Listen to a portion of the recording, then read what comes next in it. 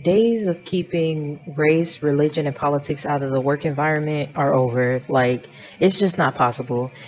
uh it's in the work environment, and HR has recognized that, like, we have to address it, and it doesn't necessarily mean in the form of formalized discipline and all that.